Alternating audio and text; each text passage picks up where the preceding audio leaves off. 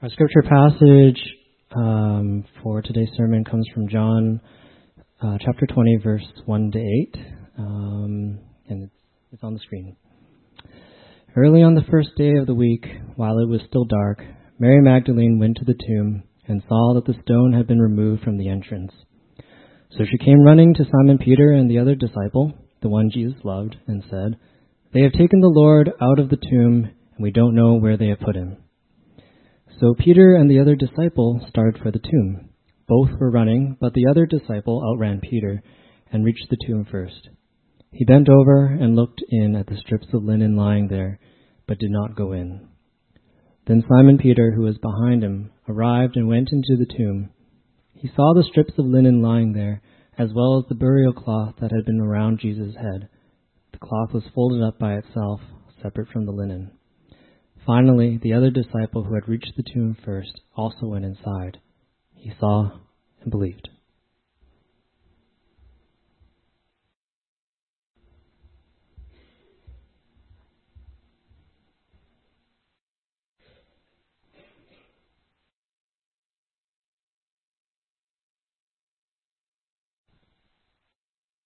Happy Easter. After this service, I'm going to the Cantonese service, but I want to tell you a little secret. I love crepe. So please save one for me. You know, when I go to restaurant, I have dessert. If crepe happens to be the first thing on top of the list, I won't look further down. I know what I want. So first, I'd like to welcome all of you to celebrate Easter with us today, especially those who are not Christian yet, but still chose to come to worship with us on this special day. I really hope, if you have not accepted Jesus as your Savior, that you would keep an open mind at least and consider doing it today. It is certainly our hope as Christians to share with you the good news and the joy and peace that come with it. And I know that if you are not ready to commit yourself to Jesus and to become a Christian, you must have your reason. Different people have different reasons that make them not ready to become Christians. It could be some unpleasant experience you might have before with Christian friends, or maybe an unanswered prayer that makes you skeptical about the whole concept of God. Or even some tragedy that you might have gone through that makes you wonder if God is truly loving or faithful. If you're not ready to become Christians, there could be various reasons. But if you decide to become a Christian and commit your life to Jesus, then there should be only one reason. You could have different motivation to consider Christianity. But if you want to follow Jesus, there should be only one valid reason. And the reason is Easter. The most core and fundamental of our belief is not our performance or behavior as Christians, or whether our prayer is answered or not, or whether we are living a blessed life or not. The core of our belief, the fundamental reason that we follow Jesus as our Lord is Easter, or what happened on the first Easter day. In fact, Easter has provided the most convincing argument for one of the biggest mysteries in human history. An overwhelming majority of historians acknowledge that the fact that Christianity still exists today is nothing short of a miracle. There's no natural, no logical explanation to this phenomenon. Today, there are still billions of people all over the world gathering and celebrating in the name of a carpenter who was born 2,000 years ago in a remote small town over in the Palestine. And this carpenter had only appeared on the public stage for merely 3 years. But still, 2,000 years later, 1/3 of the world's population is still gathering on a weekly basis in His name. And some of those people even dedicated their whole life to serve for His name's sake. Generation and generation of historians have attempted to find a logical explanation to this phenomenon.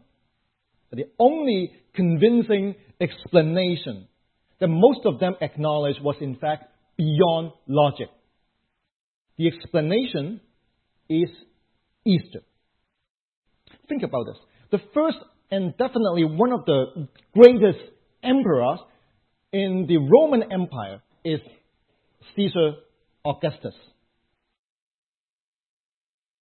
But if I ask you to tell me some of his sayings or to name some of his achievements, unless you majored in European history or something, you're probably unable to give me anything specific. For Augustus, one of the most powerful people in human history, the thing that most people are aware of him is not things that he did, but that he appeared as the background of the narrative of Jesus' birth in the Bible. Caesar Augustus is most well known for being Jesus' birth's footnote. I don't know if you are aware, but after Jesus died on the cross, there were a little more than 100 disciples of his gathered up in Jerusalem and organized themselves as what we have later known as church. A little over 100. But at that time, the local authorities wanted to get rid of them. And later, the emperors of the Roman Empire also got involved in attempting to destroy them from existence. From the beginning of this little over 100 people, it's less than what we have here in the sanctuary. No matter the local Jewish authorities or the Roman head of state, they all wanted to suppress this movement and rid them from history. And this persecution lasted not a couple years, not a couple decades, but more than 300 years. What I'm saying is that, for the first generation of Christians who had personal encounter with Jesus, their commitment, their dedication are understandable. You've seen His miracle. You have been healed by Him. You have been blessed from His grace. Then you persevere for Him. Sure. But what about the next generation who have not seen Jesus? What about the third, the 10th, the 20th generation? Over 300 years of persecution. Whatever belief or conviction demonstrated in the first place would have been diluted to nothing. But now, what Roman Empire is gone long ago. And people who follow Jesus significantly outnumber people in Judaism or Jews in total. As I said, historians have tried and failed to find a logical reason to explain such mystery. Well, you may wonder, isn't it true to most religions and social movements that they all started with a few people and they had to persevere over a period of time until they gained wide acceptance? That applies to all religions and social movements, right? Why Christianity is any more special? Well, the rise of most religions or social movements were based on a set of teaching or ideology. For example, the Buddha himself was originally a philosopher. He attempted to leave behind a teaching that guided people to overcome sufferings that were rooted in our own desire. When the Buddha was dying, he reminded his disciples to keep pursuing towards the goal through such teaching. His ideology survived, even he died. His disciples made known of his ideology to the world. Another example would be the various kinds of revolution. Take an example in Sun Yat-sen. He had learned from the West about democracy, so he became determined to bring this ideology to China to replace the corrupt imperial system. Well, subsequently, Sun Yat-sen died, but his ideology did not die with him. Quite the contrary, it has become a widespread phenomenon, and it overthrew the imperial system that had governed China for a few thousand years. But for the rise of all these religions and social movements, there is a pattern though. All involve an ideology that is bigger than the original founder or founders. But if we put this pattern into the rise of Christianity, it just won't fit. In fact, it's not me saying this, but most historians would agree that the rise and that the continuation of Christianity is an obvious departure of the usual pattern. And there's no logical and natural explanation to it. The biggest difference between the rise of Christianity and the rise of other religions and social movements is that Christianity was not based on an objective ideology. Most religions or social movements, once its ideology was established and firmly grasped, its continuation would not depend on the persons who initiated them. The ideology is bigger than any one person. When the founding persons died, the movement carried on, even flourished. But that's not Christianity. Yes, Jesus did offer a lot of teachings. You can even call it a kingdom of heaven ideology. But Jesus' teachings was never a merely objective way of life or a philosophical way to run a nation. The problem of Jesus' teaching was that they all go back to Him. All Jesus' teachings were based on the person of Jesus. It's about Him, it's of Him, it surrounds Him. He Himself is the core, the center, the foundation, and the meaning of His teachings. When the Buddha died, His teachings did not die with Him because it's not just about Him. When Sun Yat-sen died, the movement towards democracy did not die with Him because it did not surround Him. Their death did not invalidate their teaching. But all Jesus' teachings are about Him, of Him, and surround Him. He Himself is the meaning of His messages. In this case, if He dies, His teachings should all die with Him. If He dies, His teachings will become meaningless, even a lie. Who would be dumb enough to believe such lie, or let alone to die for it? Not just one generation we're talking about. We're talking about 10, 20s, 30s, or more generations. That just doesn't make sense. Let's first examine some of Jesus' teachings. For example, Jesus said, I am the bread of life. He who comes to me will never go hungry, and he who believes in me will never be thirsty. Notice that Jesus here is not teaching you how to make bread. He is not giving you a recipe. If He gives you a recipe, if He's just teaching you how to make bread, its meaning will survive even Jesus dies. The problem is, Jesus claimed that He Himself is the bread of life. So if Jesus dies, this teaching here will become at best meaningless, at worst a lie. Another one, Jesus said, I am the light of the world. Whoever follows me will never walk in darkness, but will have the light of life. What does it mean? Well, it means that Jesus is the light. If He is here, then light exists. If he dies, then light ceases to exist. Also, one that you must be familiar with, Jesus said, I am the way, the truth, and the life. No one comes to the Father except through me. See this? If Jesus dies, who would believe that he is life? Come on. He's a corpse.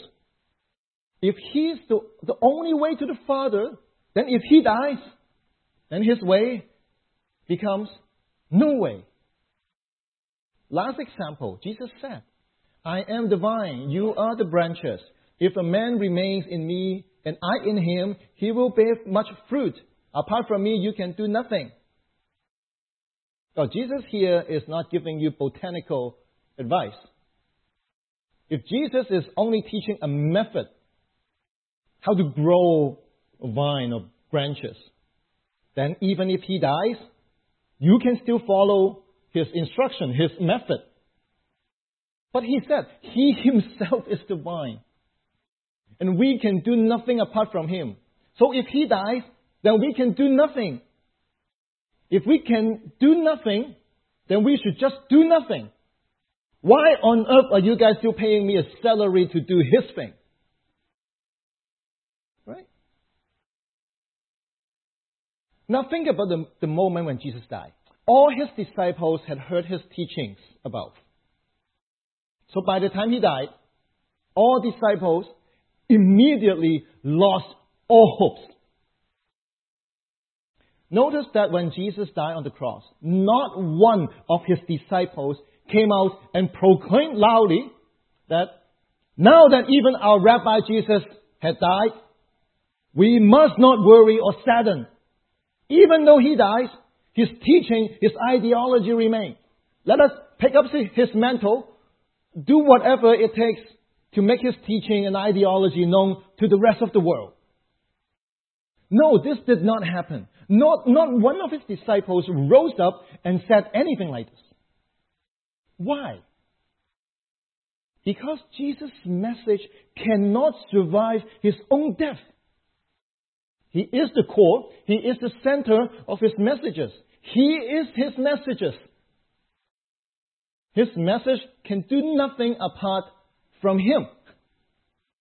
He is the light of the world. He is the way, the truth, and the life. Without him, none of these claims has any legitimacy. Without him, there's nothing left for the disciples to proclaim, to make known. No reasonable people would call a dead man the way, the truth, and the life. It's like asking me to be the face, of a hair growth product. Nobody would do such senseless thing. So, unlike any other religion or social movement, when Jesus died, his ideology, his movement died with him. Because he is the ideology. He is the movement. That's why when Jesus died, all his disciples ran away, scattered. Not one of them would consider to carry on his movement. Because his death has already denied all claims he has made. So, as I said, historians found it hard to explain the existence of Christianity, at least not a logical explanation. The movement of Jesus, the religion of Christianity, should have become extinct after the death of Jesus. It should have died by itself without any need of intervention or persecution. But after 300 years of continuous persecution, historian Rodney Stark estimated that Christianity has grown from merely a few hundred people shortly after Jesus died, and then through 300 years of continuous persecutions, to over 34 million in the 4th century. And now, billions of people all over the world would gather together to worship Jesus, including you and me. So what happened? What happened that made Jesus' movement, which should have died following Jesus' death to continue to transform the life of billions of people over the last 2,000 years? Even though historians cannot find a logical explanation, we do have a theological reason. Resurrection is the only convincing explanation to all these. Jesus' resurrection, 3 days after his death, has resolved all mysteries to this Christianity phenomenon. Jesus' resurrection restores the legitimacy of all his teachings. More, it actually solidifies and strengthens all Jesus' claims. And on the first Easter Sunday, Jesus' resurrection happened like this. First, the first group of witnesses to Jesus' resurrection was a group of women. Though the Gospel of John only mentioned Mary Magdalene, there were other women accompanying her. The main point here is not how many, but the fact that they were all women. In the Middle Eastern society in the first century, women had no legal status. It means that women had no legal capacity to become lawful witnesses. So, I believe that if the authors of the four Gospels, namely Matthew, Mark, Luke, and John, in the recollection of the events associated with Jesus' resurrection, if there is any way that they could avoid mentioning women as witnesses, they would already have done so. Because recording women as witnesses would only undermine the reliability of the narrative accounts. Honestly, if they are to make up the resurrection account, the last thing they would do was to use women as witnesses. It's like us going to court. If we make up story to protect ourselves, we claim that a baby can prove my innocence. Well, you wouldn't do that. If you're making up a story and you want people to believe in it, then at least you should make it as believable as possible, right? It's hard to believe that all four gospel writers would write about women being the first group of witnesses unless it is an undeniable fact that they have to accept, that it actually happened like this. So these women saw an empty tomb. The first reaction was that Jesus' body was taken or even stolen.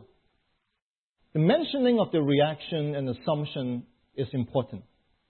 It shows that these women thought that Jesus, after he died, would continue to stay dead. So without much hesitation, they ran to report Jesus to Jesus' disciples.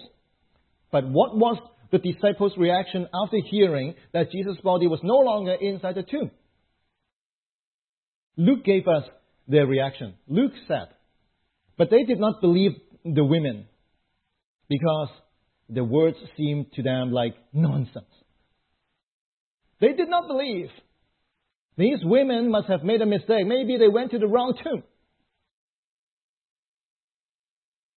But whatever the reason for the disbelief, it's clear that the word resurrection never came across their minds.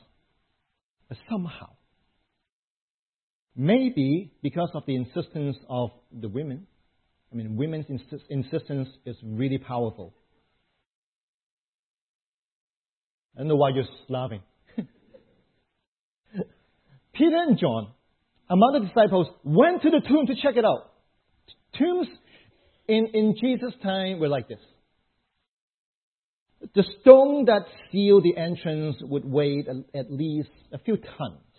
The entrance is in fact very low. Like you have to really bend down and crawl into it.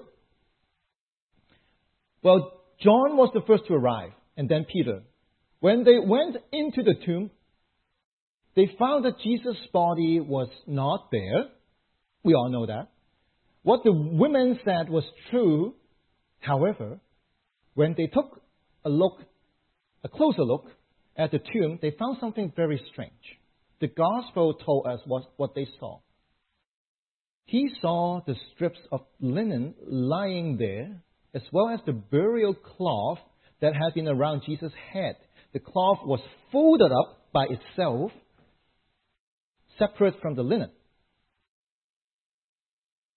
Well, this is not like when you wake up, you make your bed. The Jewish tradition in burial involves two pieces of cloth. One for the body, the other one for the head. Two separate pieces of cloth. The strange thing that Peter and John saw was that both pieces of cloth were still wrapping around. And there's nothing inside them. None of these cloths were unwrapped. But the body was gone. It's like this picture. I don't know if you have ever eaten boneless chicken. Chicken wings, I mean. It's kind of like that. Sorry, Jesus. It's just an analogy. But you might say, if Jesus was able to pass through the two wrapping cloths when he resurrected, then why he needed the stone to be removed? Why shouldn't he just pass through the stone? Of course he can, but his disciples cannot. The stone was removed for Peter and John, not for Jesus. So when they saw the empty tomb and how the body cloths were like wrapping still, the Bible tells us that. Finally, the other disciple was John, who had reached the tomb first, also went inside. He saw and believed. After following and living with Jesus for 3 years, John finally believed. He believed not just because he has heard Jesus' teachings.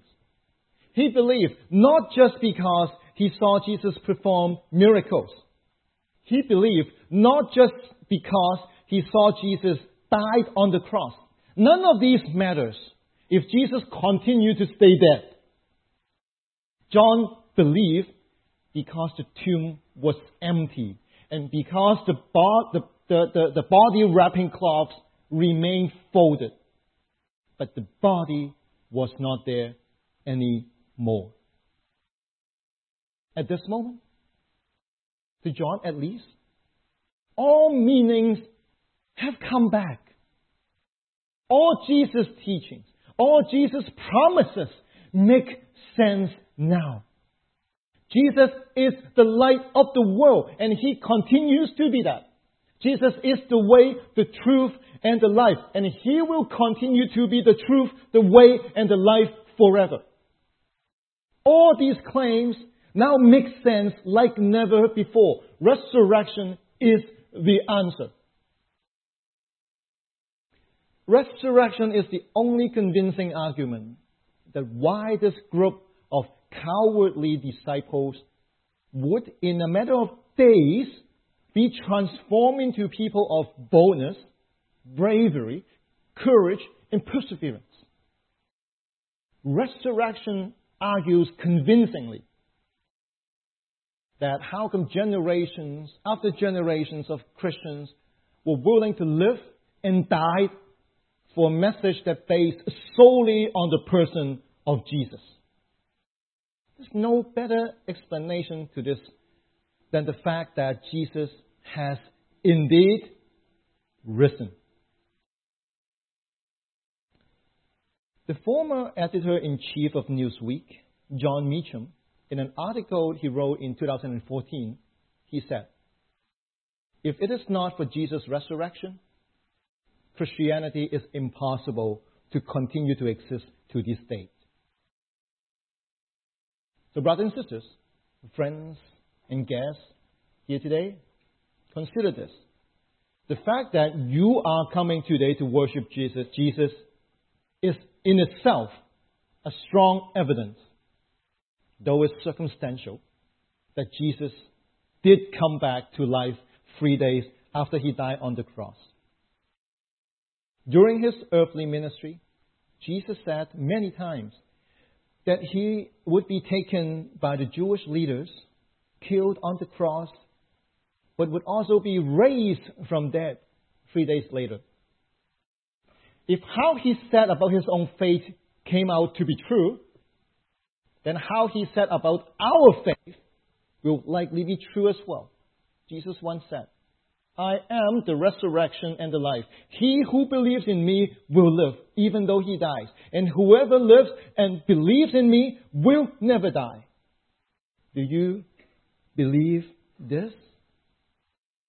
This is the promise of how we can also participate in Jesus' victory over death.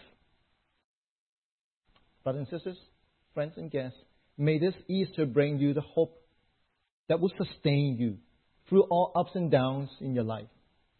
And may the victory of Jesus over sin and death lead you to a dedicated life to proclaim the good news. Let us all pray together. Heavenly Father, we give thanks to you on this Easter Sunday as we celebrate Jesus being raised from the dead. The victory is accomplished. The curse is broken. And the hope is assured.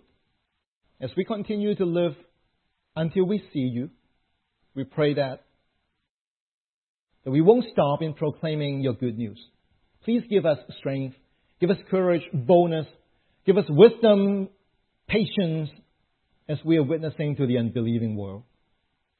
Help us never to forget that it is our responsibility and our honor to be your representatives on earth, bearing your image, making disciples of Jesus from our home to the ends of the earth.